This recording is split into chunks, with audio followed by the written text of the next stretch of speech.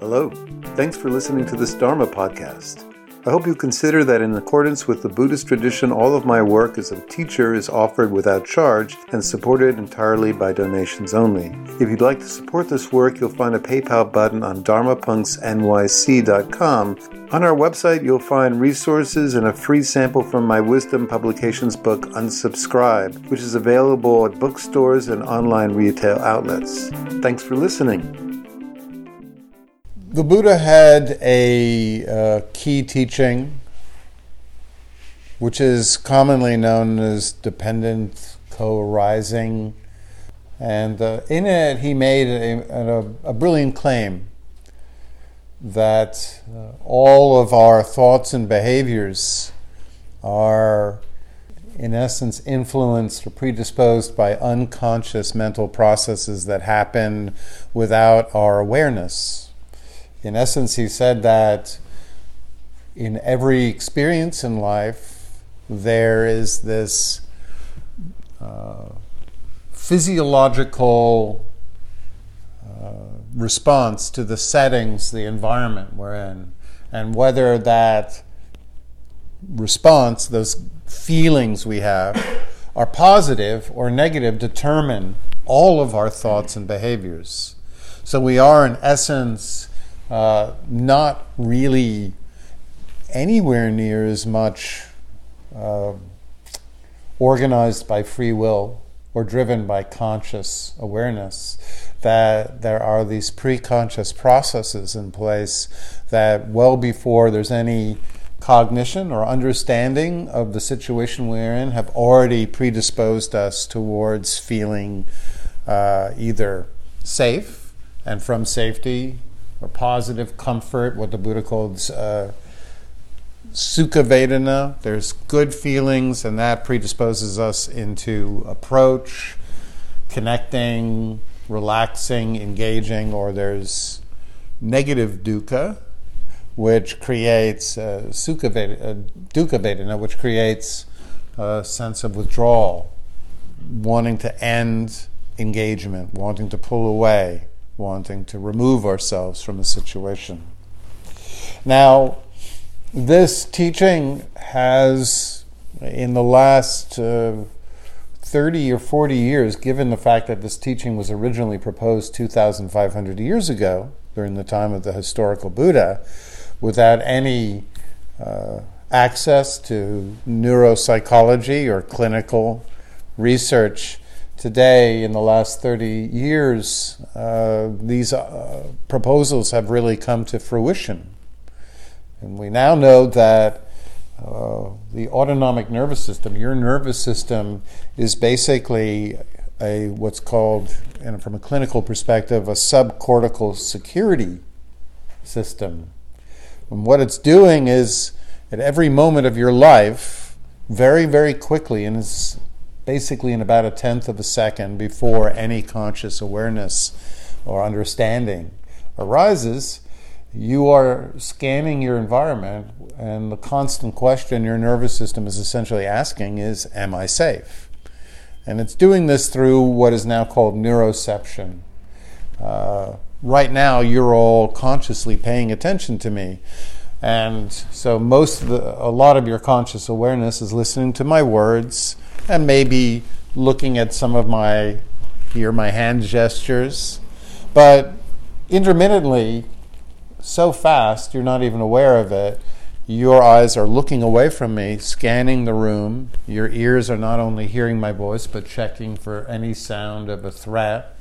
Your body is constantly surveying the environment and making sure that you're safe. And it's picking up cues not just from my nonverbal expressions, whether I'm making eye contact, whether my tone of voice is inviting, whether my body language is not threatening, but you're also scanning your own body and seeing if you feel safe, and you're scanning the environment. And all of this is happening extremely quickly, and it's coming up with a pre-conscious verdict. Either you feel safe and capable of engaging, or you're feeling a sense of threat, or you're feeling a sense of complete overwhelm, and you're on the verge of a shutdown state. These are the very three basic states of your nervous system and everybody's nervous system. And from these three states come all of our thoughts, all of our behaviors.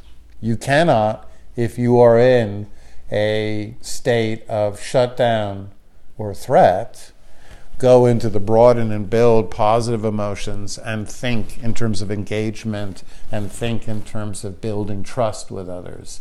If your body is in a state of essentially alert, hypervigilance, you've been triggered into a state of not feeling safe, you won't be able to go into all of the behaviors and creative endeavors and trusting interactions that require your nervous system to be in a completely different state.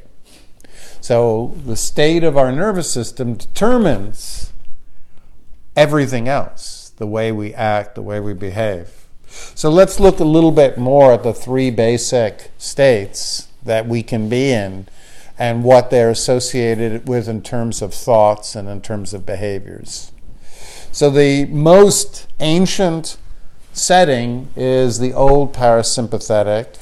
It was developed around 500 million years ago, and it protects us via complete immobilization. When you are playing dead, when you are in a shutdown state, when you're dissociating, when you're not present, when you are asleep, when you are after an accident and you're healing, you are in this ancient restorative state where what's called a high vagal tone, and that's worth knowing. Your vagal tone is what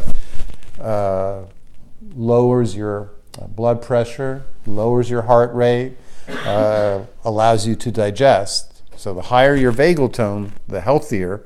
When you're in this ancient shutdown state, you're actually, in essence, restoring after an accident, or you're playing dead because you think you're about to be eaten. It shuts you down. It shuts down all of your breathing, all of your digestion, all of your blood pressure. And it's an analgesic state, which means you're not feeling any pain. You're not aware of your environment around you.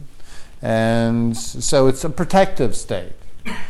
After an accident, again, you would be in this state. After, if you felt your life was in overwhelming danger to the point that you were in a trauma event, you'd go into this state.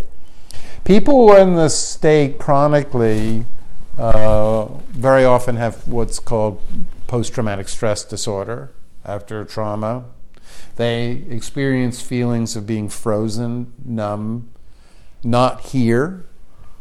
They gaze out of the window into space.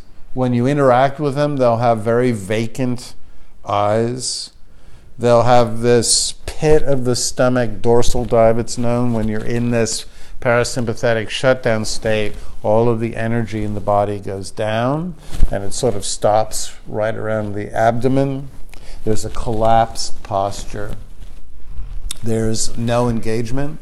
I've done 12 years volunteer work at New York Zen Center for Contemplative Studies, training hospice workers, and also doing hospice and volunteer work with people who have severe life challenges due to significant health diagnosis, and very often the work involves being with people who are in the shutdown state. And that is, again, the ancient parasympathetic nervous system. So we'll call it shutdown.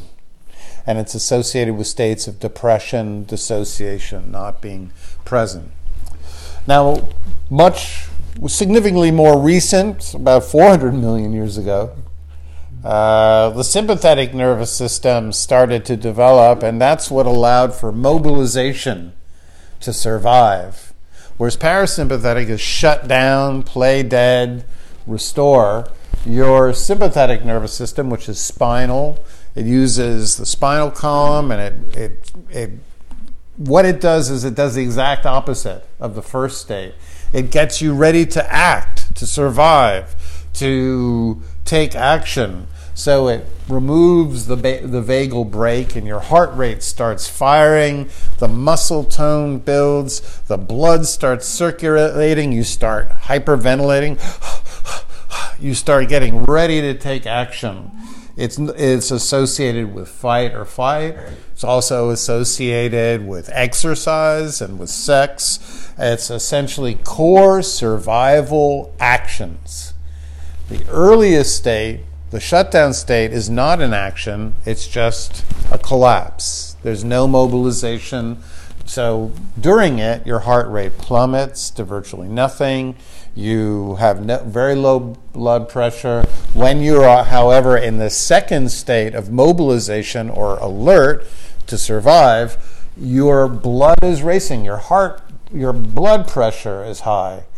And so if this is done for a short time, due to a release of adrenaline, and for instance, you're playing a sport. I have no idea why you're doing that, but somebody's, for no discernible reasons, kicking a ball at you, and so it's okay to be in this activated, sympathetic nervous system state for a short period. It's healthy for your heart. Releasing of adrenaline for short periods actually makes you feel powerful, and it lifts you out of depression.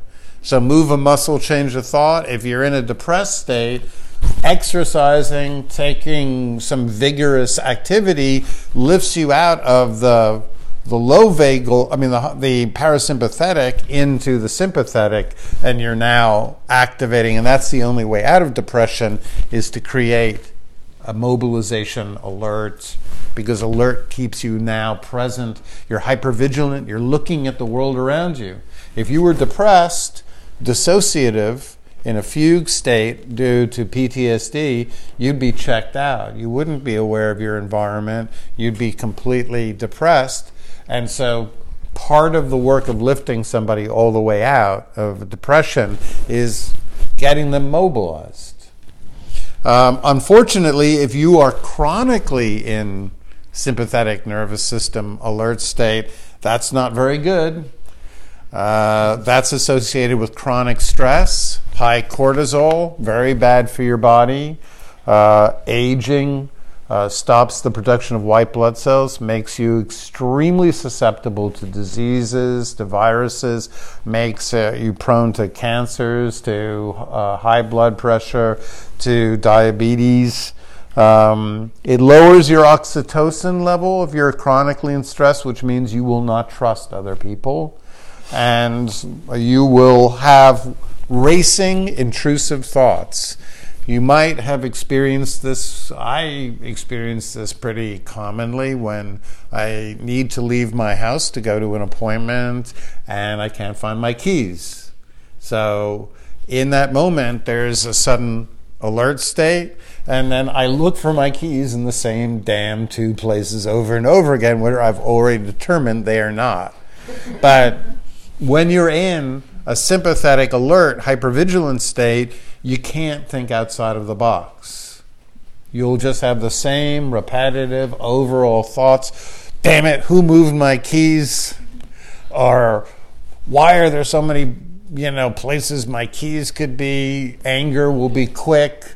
We'll suddenly start thinking that other people are doing something to us.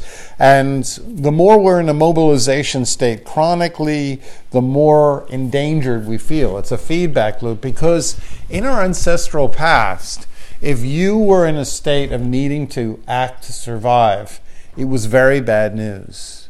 Because in that state, it would be everyone for themselves. You would be looking for safety at all costs, and very likely you'd wind up isolated. Unfortunately, for the human species, winding up isolated makes us even more endangered. So the very act of scanning for safety and mobilizing makes you feel even more unsafe. So it creates a feedback loop of re-triggering more and more cortisol.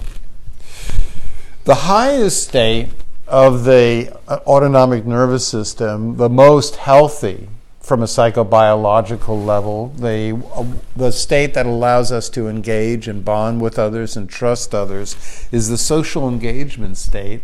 And it uses a new nervous system known as the ventral vagal. And that's very new. That's, in terms of its full fruition, only probably a few million years old. And essentially what it does is it allows us to fully express all of our emotions on our faces so that we can interact with each other from a ability to read each other. When you're in this state, the vagal tone returns, your heart rate lowers, but not as low as the shutdown state. It sets good blood pressure. It inhibits mobilization, so you're less likely to become fight or flight. You're more likely to engage with other people. It sets you up in a state where you want to trust. It does that because when you're in this state, when you're in the ventral vagal, it's going to lift your oxytocin levels. And when you're in high oxytocin, you want to trust. Oxytocin is the neurotransmitter associated with bonding, associating with trusting other people. So in this state, you're relaxed, you're engaged, you're interested in other people, you're curious, you want to bond. These are the three states, and I'll just repeat them just so that you know them, because it's important to know all the time what state you're in. You're either in a kind of depressed shutdown where you are checked out, there's very little emotion, no desire to move, you just want to sleep, you don't want to get out of bed, there's no sense of engagement, or you're activated, you're feeling under threat, you're scanning your environment, you want to take survival actions at all costs, you feel triggered, your heart rate is racing, your digestion is stopped, or you're in a state of social engagement. Once again, your heart rate is relaxed. This time you now want to bond with others. You want to share your emotions. You want to listen to what other people are going through.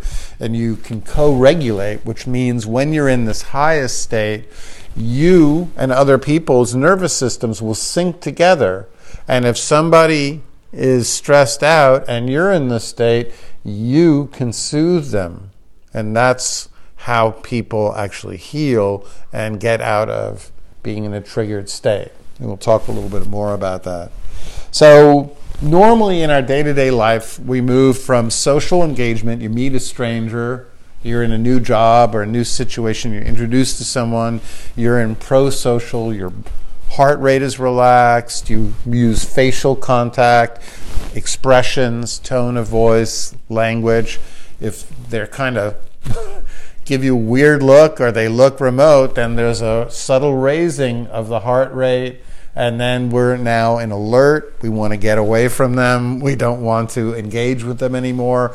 And then if they suddenly punch you or, reach for your wallet, or I don't know what they do, it's obviously a bizarre situation you're in, then you go into a kind of shutdown.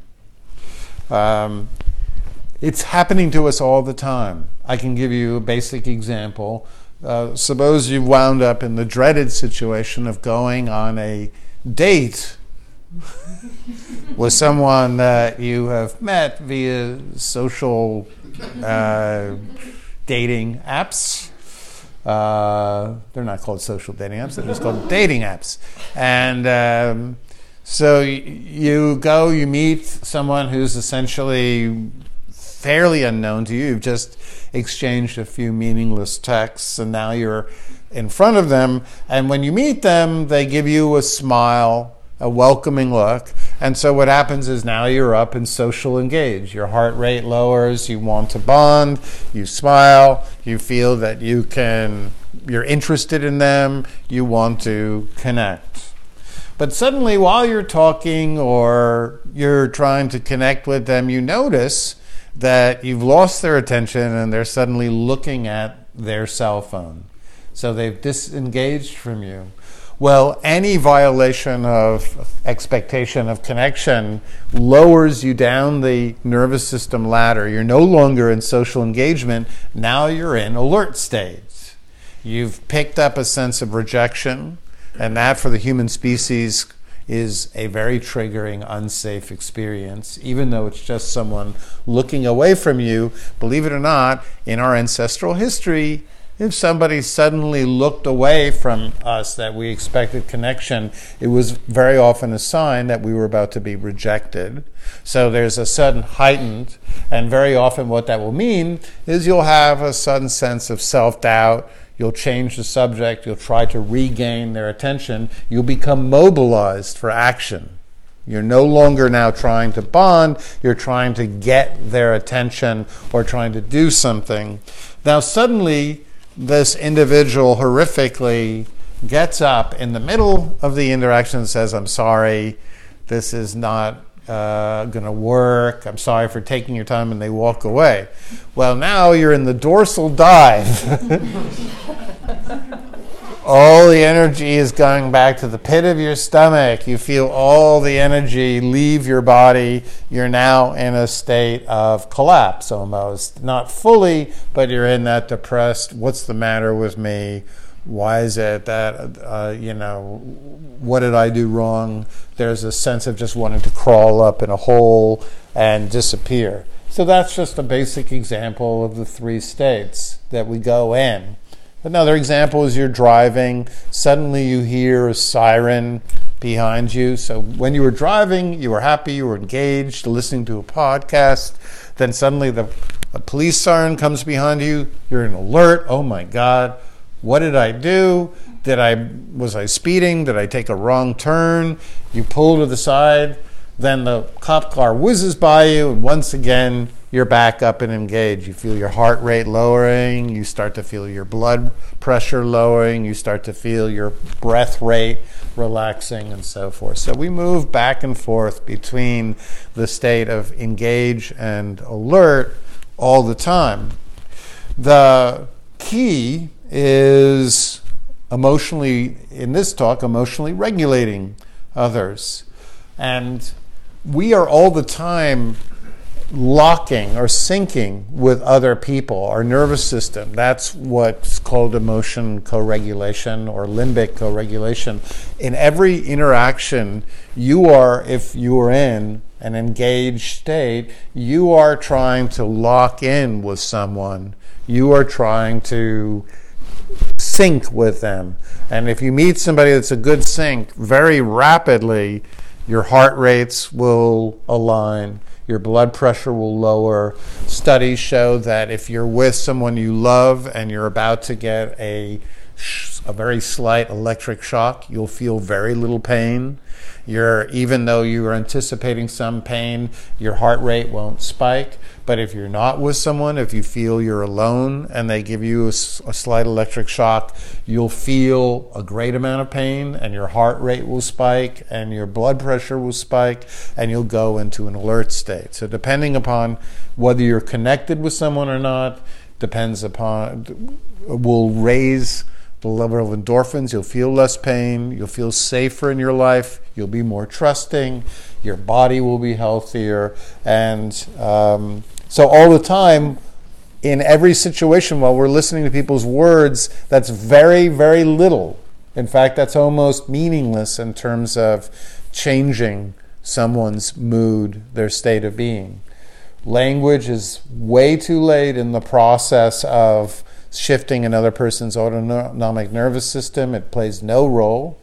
So if somebody's depressed that you're with, or somebody's in a state of constant anxiety or distress, trying to talk them out of it will not work, because language doesn't reach your autonomic nervous system, the amygdala, the key regions of the limbic regions do not understand it.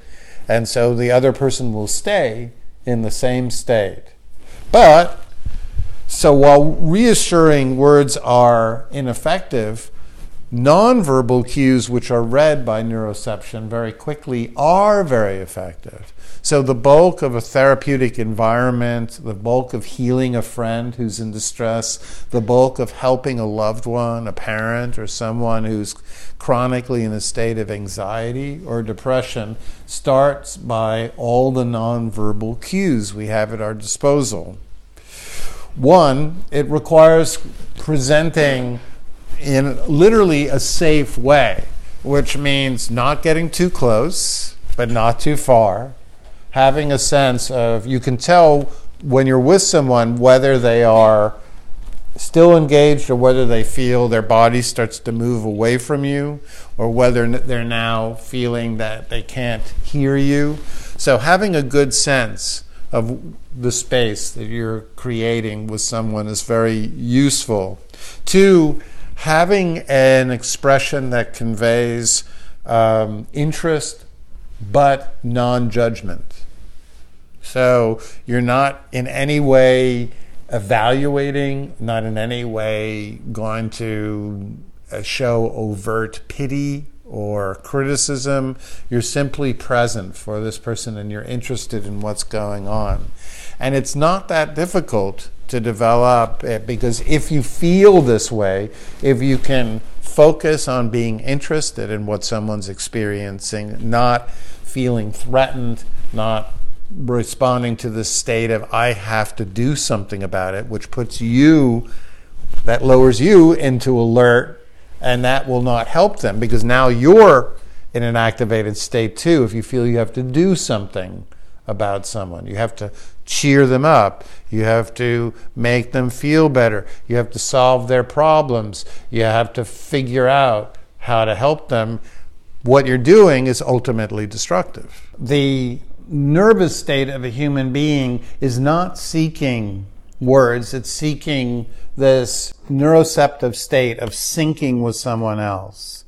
And so the work happens by first actually meeting the person at the place where they are a bit.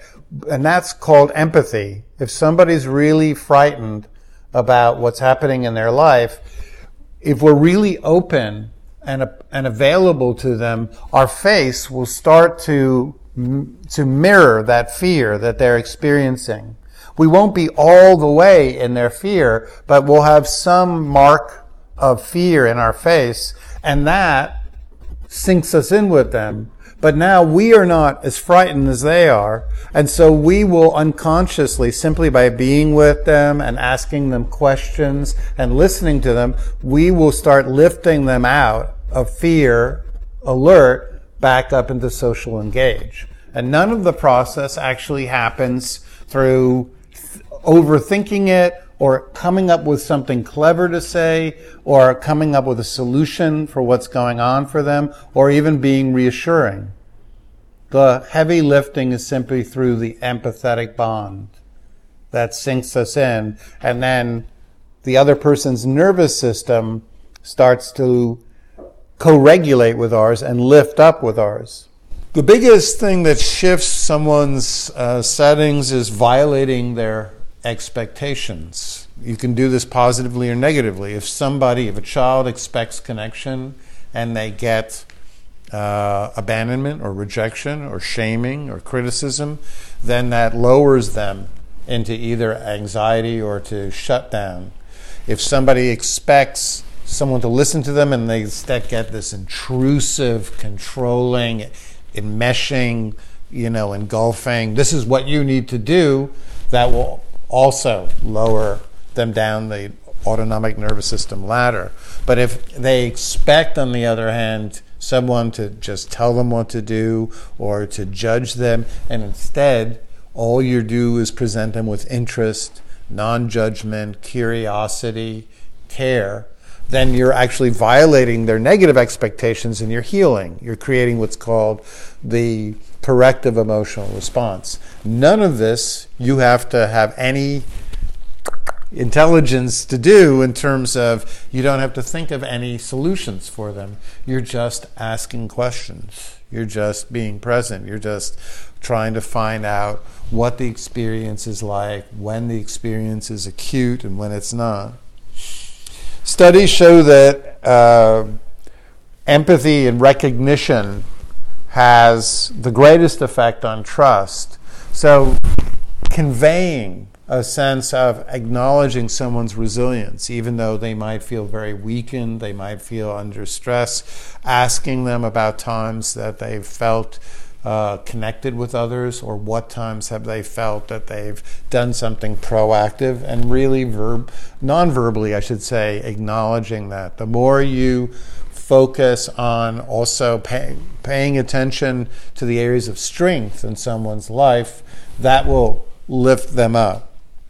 And it actually releases oxytocin. There was a study by Paul Zak that in people who feel they're in high trust environments have 33% less sick days and 53% less chronic stress. And the only thing they need to feel trust is simply someone who listens, pays attention, acknowledges their emotions that they share in common with the person who's suffering. So employees who are happy and feel a greater sense of connection and trust in their jobs generally work for someone who allows them to have a lot of control and say in what they do, and someone, a supervisor, who's very, very vulnerable and discloses their own challenges so that they don't feel that they're in this sort of hierarchical place where they're being judged. The more you disclose your own challenges, the less someone who's struggling will feel that they're being judged. So disclosing is a really beneficial. If you're with somebody who's depressed or anxious, disclose your own experiences with it. Don't focus so much on saying what you did. That'll sound instructive, what you did to get out of it. Just acknowledge, yes, I've been there. I've had my own experiences with it. It was really hard for me. That helps. It normalizes the emotion. There are also some real tips, tricks that are not tricks of the trade in therapy. They're basic tools that are very, very useful. If somebody's really, really triggered, ask them to write down the greatest fear or to draw it on a piece of paper, and then ask them to place that paper somewhere else in the room. So now they've actually externalized and they've actually placed it, and they can visualize the thing they're frightened of, but it doesn't feel like it's in them. If you can get them to open up their chest and soften their belly, that's the physiological state you're in when you're in the highest autonomic nervous system. When you're in engaged state, your chest is open, your belly's relaxed, and your breath is soft. So if you can change their body state, get them to, when I'm working with people, I'm generally getting them to pull back, open their shoulders, soften their belly, make eye contact. Just that alone is extremely useful. And so finally, in the meditation, we're also going to do a technique that I use with people not only to help them feel safer and move up the settings in the nervous system so they can be more feel a greater sense of safety and essentially address triggers in their life. But it also is very relaxing for the person who offers care to someone else. I can say that all of these tools, as you use them, the more that you focus on keeping your body relaxed, your chest open, long out breaths, not trying to fix or solve, stay in a just interested, curious state, you will not pick up another person's stress. The way we pick up someone else's stress is when we're unaware of our own body's state, when we're up here in this cognitive state of trying to figure out and solve someone else's issues. The more you stay out of this, I need to solve, stay engaged, curious, keep your body relaxed, you won't And my work is in working with people who are in significant states of distress. So if you are focused on them and on your own body, your own breath, you won't be pulled in to the stress that they're in. So I hope that was kind of interesting in some way. And now we're actually going to do the protective bubble meditation.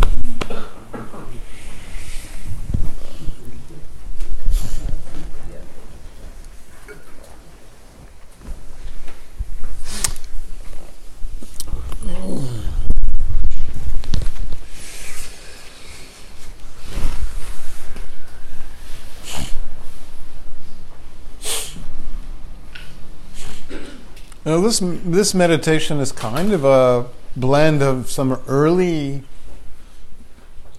core Theravada Buddhist practices with some very contemporary therapeutic techniques. In Buddha's recollections, he talks about reflecting on times that we were safe and creating that felt sense. And we're going to be using this as a way to create a sense of safety that will then help us understand when our body is in the engage trust state. So let's close our eyes. If you don't want to close your eyes, that's fine. Just look at the ground in front of you.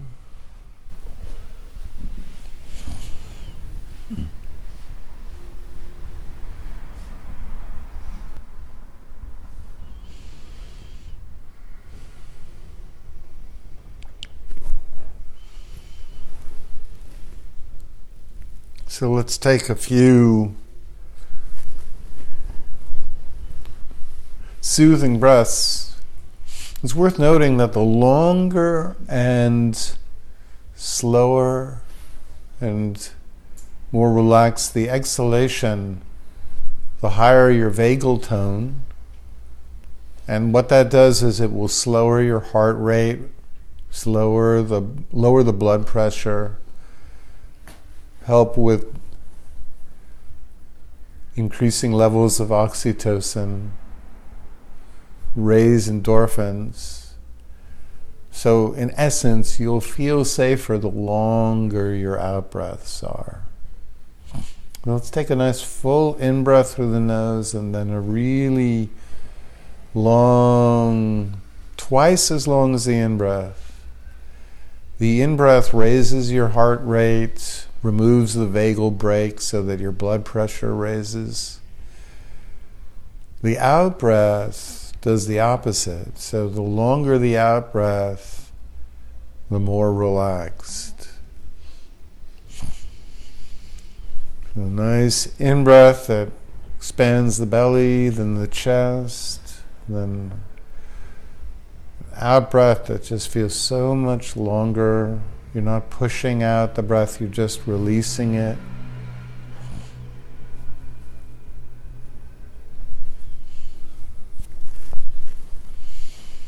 So when you take this next complete in-breath, lift your shoulders up. And then as you release the breath, gently lower your shoulders and pull them back, opening up the chest, and just let them hang in a way that feels really comfortable.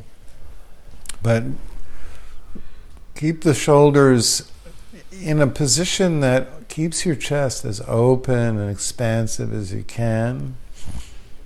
When your body is tight, it's in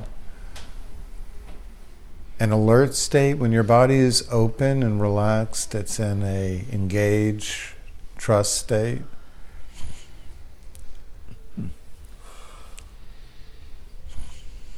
So let's take our second in-breath, and this time either push out or pull in your belly just to an awkward amount where it feels slightly uncomfortable. And then as you breathe out and release the breath, softening the belly.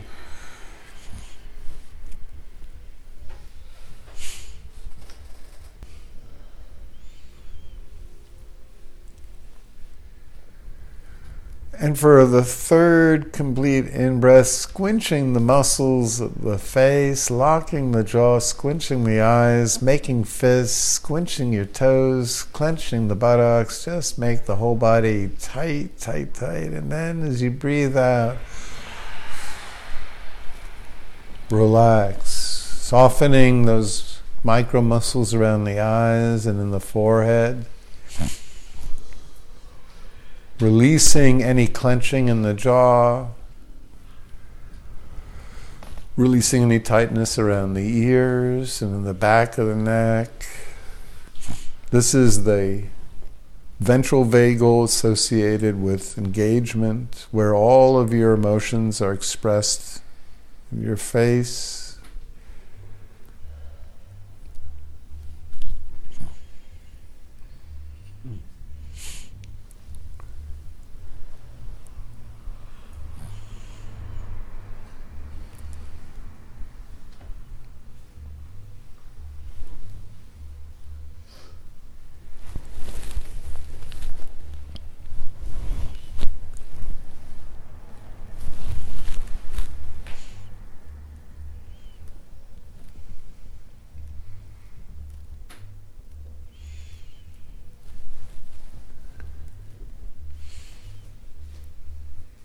Cultivating greater feelings of safety, we'll visualize a place where we feel really protected, a place where we traditionally go to, where we let go of all of the preoccupations and unresolved issues of our lives, where worries about money or worries about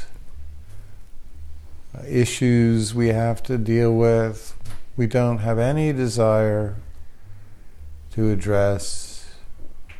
We're at that place where we just go to really unwind and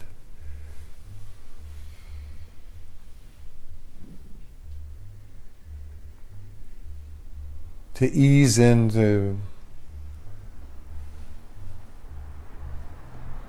a greater, more expansive sense of just being alive, being present. For some of us, this might be a place by an ocean, a beach, or a place in nature, a trail, or a spot by the water. For some people, it might be a comfortable couch in a cabin or in a location where we feel really safe.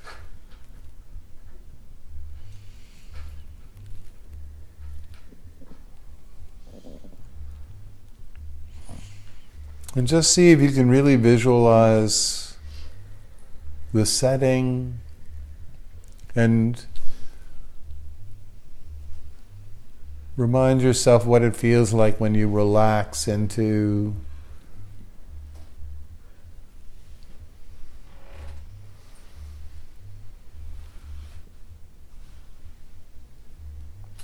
a beach chair or a towel on the beach, sinking into the sand, the warm rays of the sun, or when you reach the end of a trail and you sit on a rock overlooking an expanse, or you're arrived by a body of water and you just hear the sounds and all the tightness in the shoulders releases, and there's no longer any desire to go anywhere, do anything, no desire to take care of anyone. At this moment in time, you are just present. All the issues, even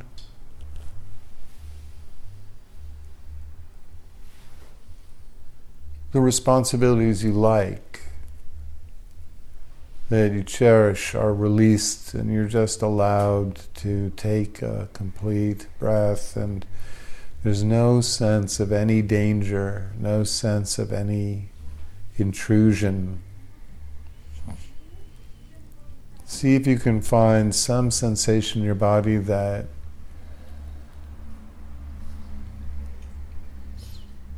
you feel when you're in this safe place. What do you feel? Very often for me it's a sense of the energy moving up my body in the front, a sense of a warmth in the chest, a relaxing of the muscles in the back of my neck, a sense of ease in my forehead.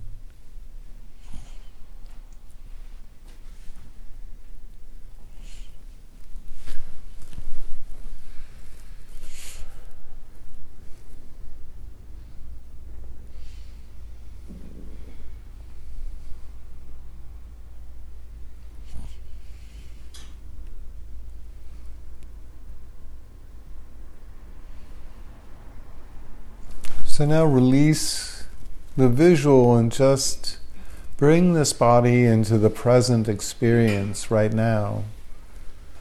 Hearing the sounds of the room, the car sounds drifting in, the sound of people breathing, ambient sounds of people talking in the distance, maybe the sounds of heating pipes or people upstairs. And just keep the shoulders and chest really open and just receiving everything without any defense. There's nothing that's there's no threats, nothing to attack us. So just receiving life. Each breath receiving the actual sensations that are surrounding you. Each out breath letting go of any stress in your body. Breathing in, accepting everything that's present right now. Breathing out, releasing any stress you've been carrying around from previous events. And when your mind tries to return to unresolved issues or concerns about future situations, just remind yourself that you have all the time in the world to pay attention to those concerns, but this is your time just to return to a direct, relaxed engagement. So when those thoughts grab your attention and you realize it, just gently let them go, no judgment.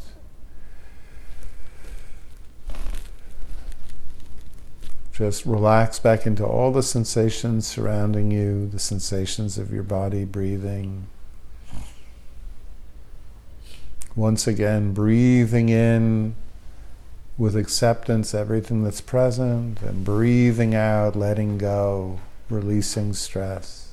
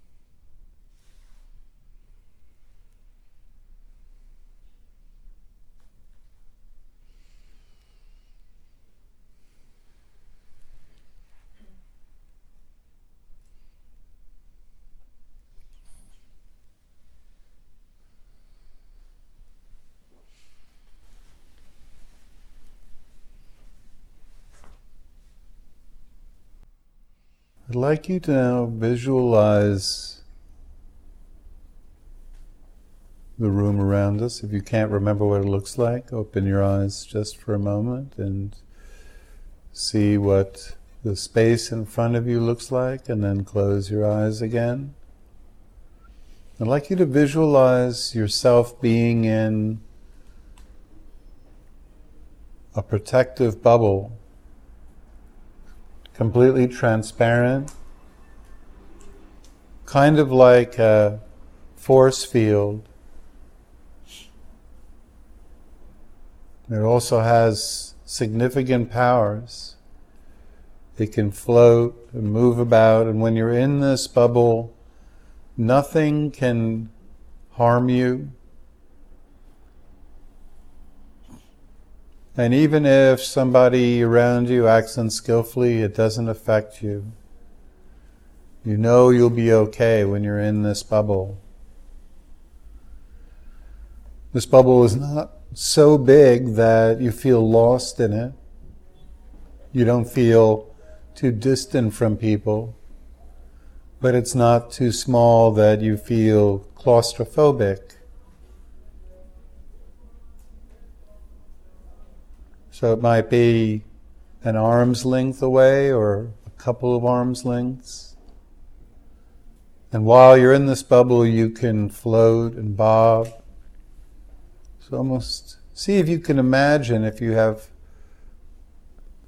that capability to visualize in your mind an image of yourself floating up towards the ceiling.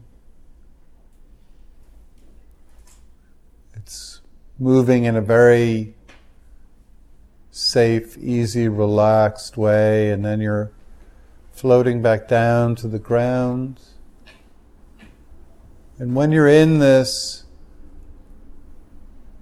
protective bubble, again, nothing can happen to you that's adverse at all. And other people can be disappointing, can be aggressive or abandoning, but you feel safe when you're in this bubble. See if you can feel your body relaxing, knowing that you are utterly secure, feeling any tension in your neck and shoulders relaxing, your arms dropping away from the ears, your chest opening up, your belly relaxing. Nothing possibly triggering or bad can happen to you. And now take this bubble to a situation, to an interaction with somebody that can be very difficult for you.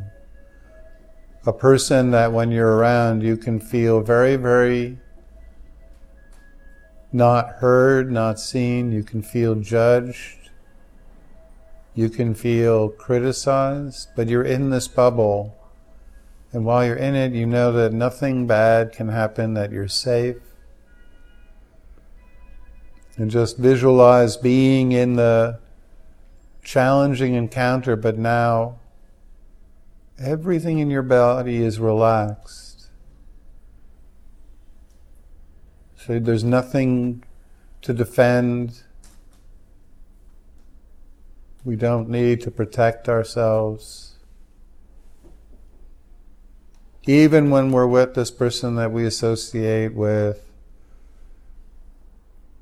criticism or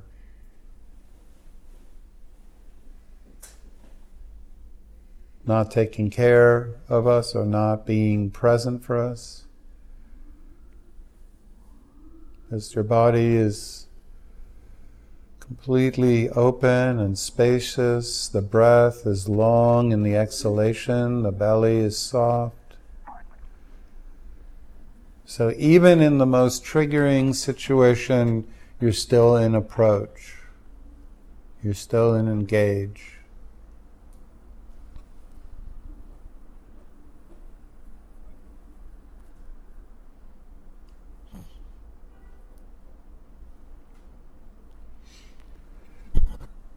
So in a moment, I'm going to ring the bowl, and what I'd like you to do is very, very slowly, when you hear the sound, open your eyes and